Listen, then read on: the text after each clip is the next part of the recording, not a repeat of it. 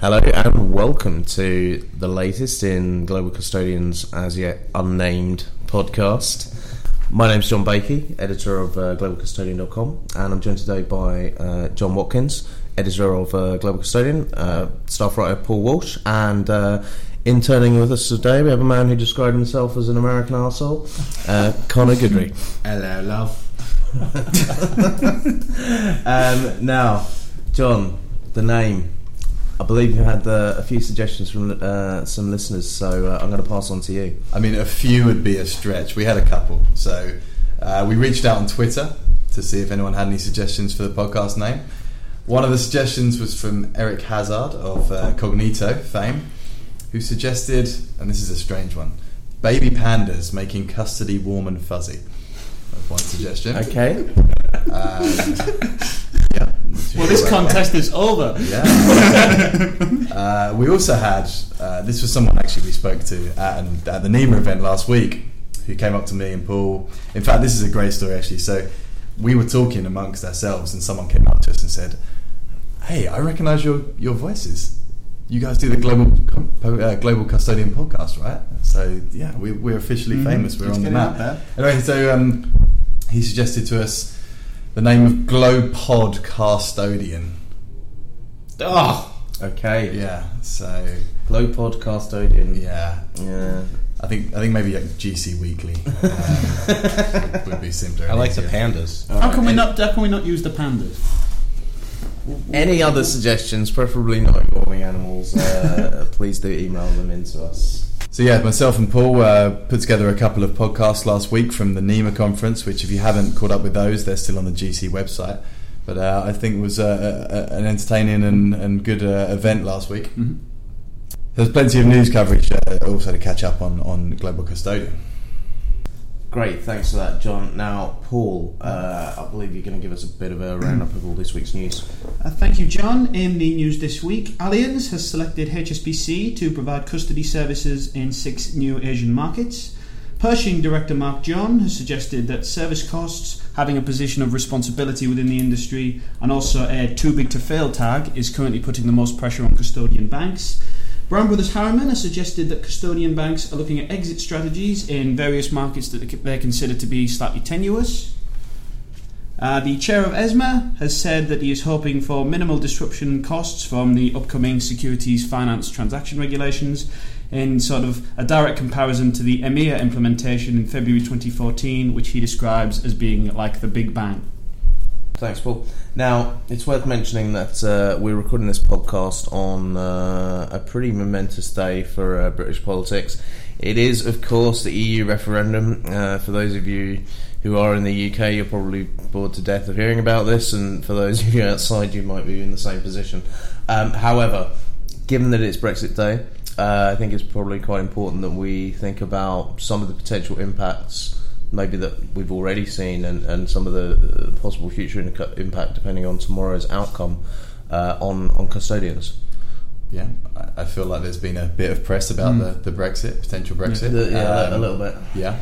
So we've been covering it over the last few months or so on GC.com, mostly talking about the potential impacts should we vote for a Brexit. I know a few of us have got our votes in this morning, so don't feel like you need to disclose what you voted for. But the consequences of the UK leaving the EU are, well, there's some serious consequences should we go. In terms of kind of market infrastructure, obviously we've been talking for years now about regulations. Should we leave, we're suddenly faced with the task of rewriting regulations, gaining equivalence from the EU, and things like CCP equivalence between the UK and the US has shown just how much of an arduous task it can be to actually gain that equivalence. And also the CMU projects, which have been running through Europe, it's a huge thing which the UK really wants to be a part of, and suddenly there's a whole other set of obstacles should we leave the EU. Now I'm just going to roll through a couple of other points and then I'll let you guys say something as well. But also so one point is that there's an unknown in respect of the treatment of UCIT and AIFM funds. Under the current regulatory framework, UK-based funds can be distributed even though there are still some hurdles across Europe. But I think the question comes in that with a Brexit, how smooth the transition would be, and whether that period of uncertainty could lead to clients demanding some of those funds shift to either Luxembourg or Dublin, let's say. And also AIFMs would lose passporting rights if UK became a third country, at least until, as we said, ESMA granted equivalency. It's also worth mentioning, I suppose, what's the state of, what's the going to happen in terms of regulation, I suppose, that's recently introduced, and more pressingly, perhaps, regulation that's coming up in the future. Now, Connor, I believe this is something that you've looked at. Yeah, from what I've looked at in my research, MiFID is going to stay in act. They're not going to do anything with that. So in terms of other policy and other regulation, I'm not too sure. However, it seems like a lot of the things that are already established now will not change, and they won't get rid of it. They'll probably introduce new regulation, obviously, because there's going to be a huge change leaving the EU. However, MiFID and everything already established is pretty secure. Yeah, that certainly seems to be the impression that I've got, is that anything that's kind of in train already, whether it's partially implemented, yet to be implemented, etc., is probably likely just going to go ahead as usual. I mean, it's expected it's going to take at least 2 years to disentangle the UK from the EU.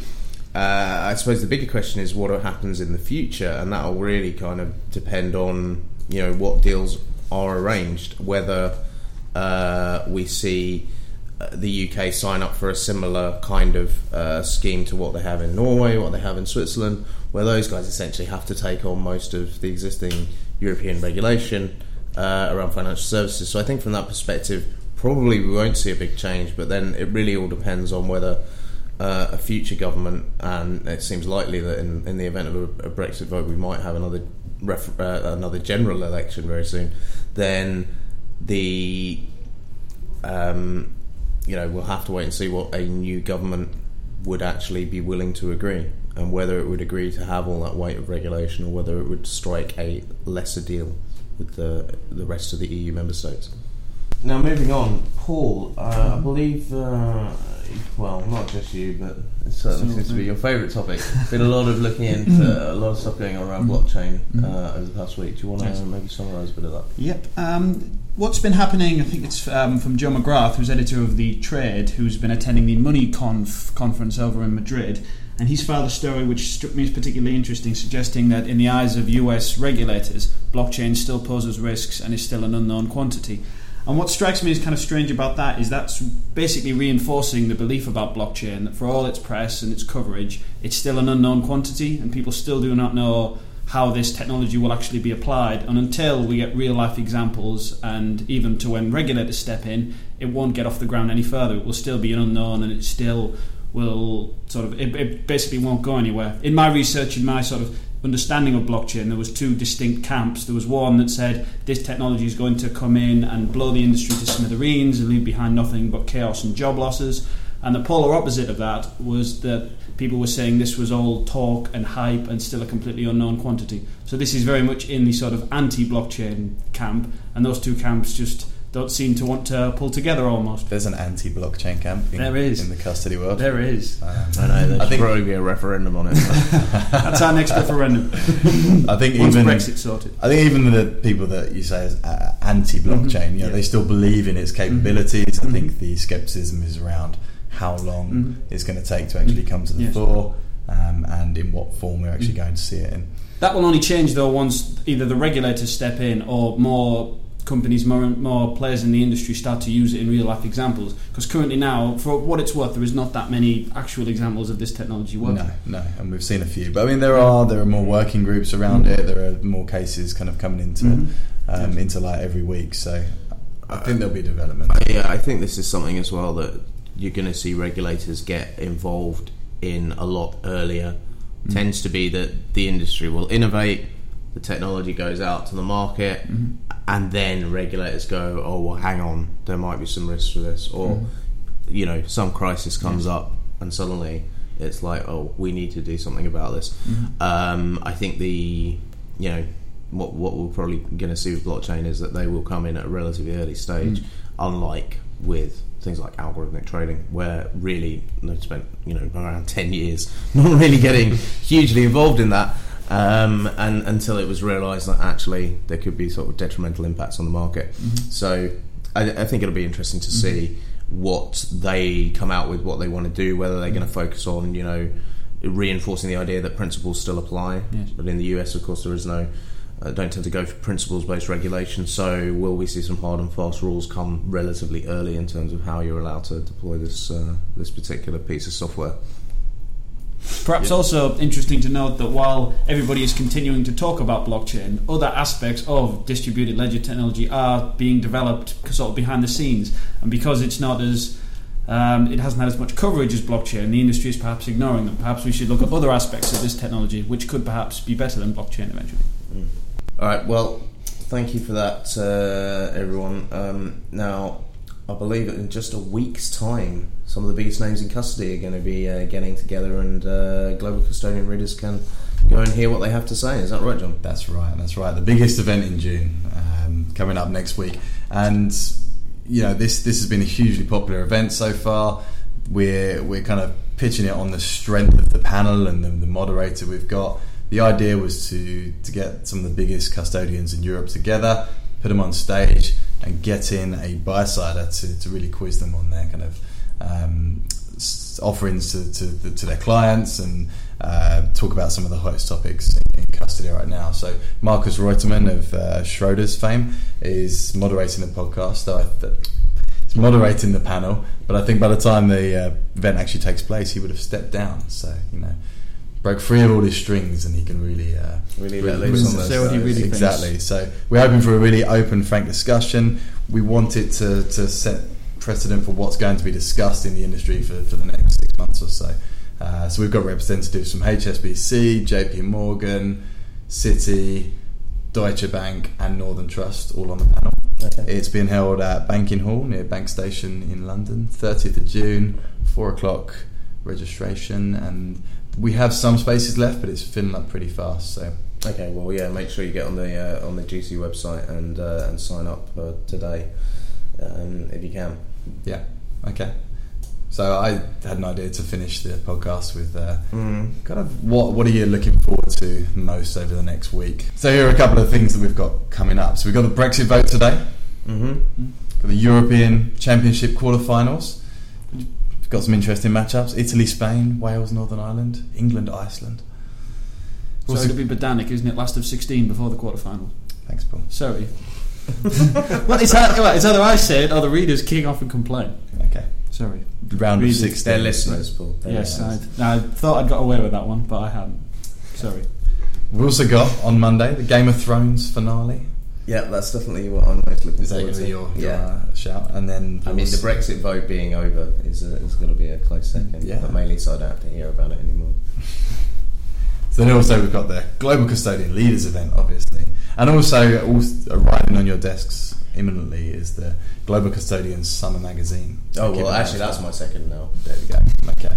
Connor, what are you most looking forward to? Rank these 5 events for us. Well, I mean, obviously you got to love the Euros, even though the US is in the Copa America, which is really more important. And everyone loves Game of Thrones. How are you doing in the Copa America? Oh, yeah. Tell me when England loses next week. Okay. And I'm very excited for the GC event next week. However, one thing you didn't mention is if Britain leaves, or the UK leaves, I'm looking really forward to that British pound dropping, so I can go to Sports Direct with my American Express and buy me a new Liverpool kit for the next season and save maybe $20-30. So I'd say that is what I am looking forward to most next week. I'm so glad we've got an American presence on this podcast now. You're really bringing it to life. Yes, we're internationalising for sure. Absolutely. So, John, what was yours? It's Game of Thrones. Game of Thrones? Absolutely. Okay. Paul? Has to be England versus Iceland, because I really do think England will get beat and there'll be an uproar, which I'm looking forward to watching. Great. Okay. Well, I will vote for a mix between the GC Leaders event, highly anticipated, and seeing those summer magazines land on people's desks. Indeed. All right. Well, I think that's all we've got time for today. So thanks to everyone, and thanks for listening. We'll see you next time.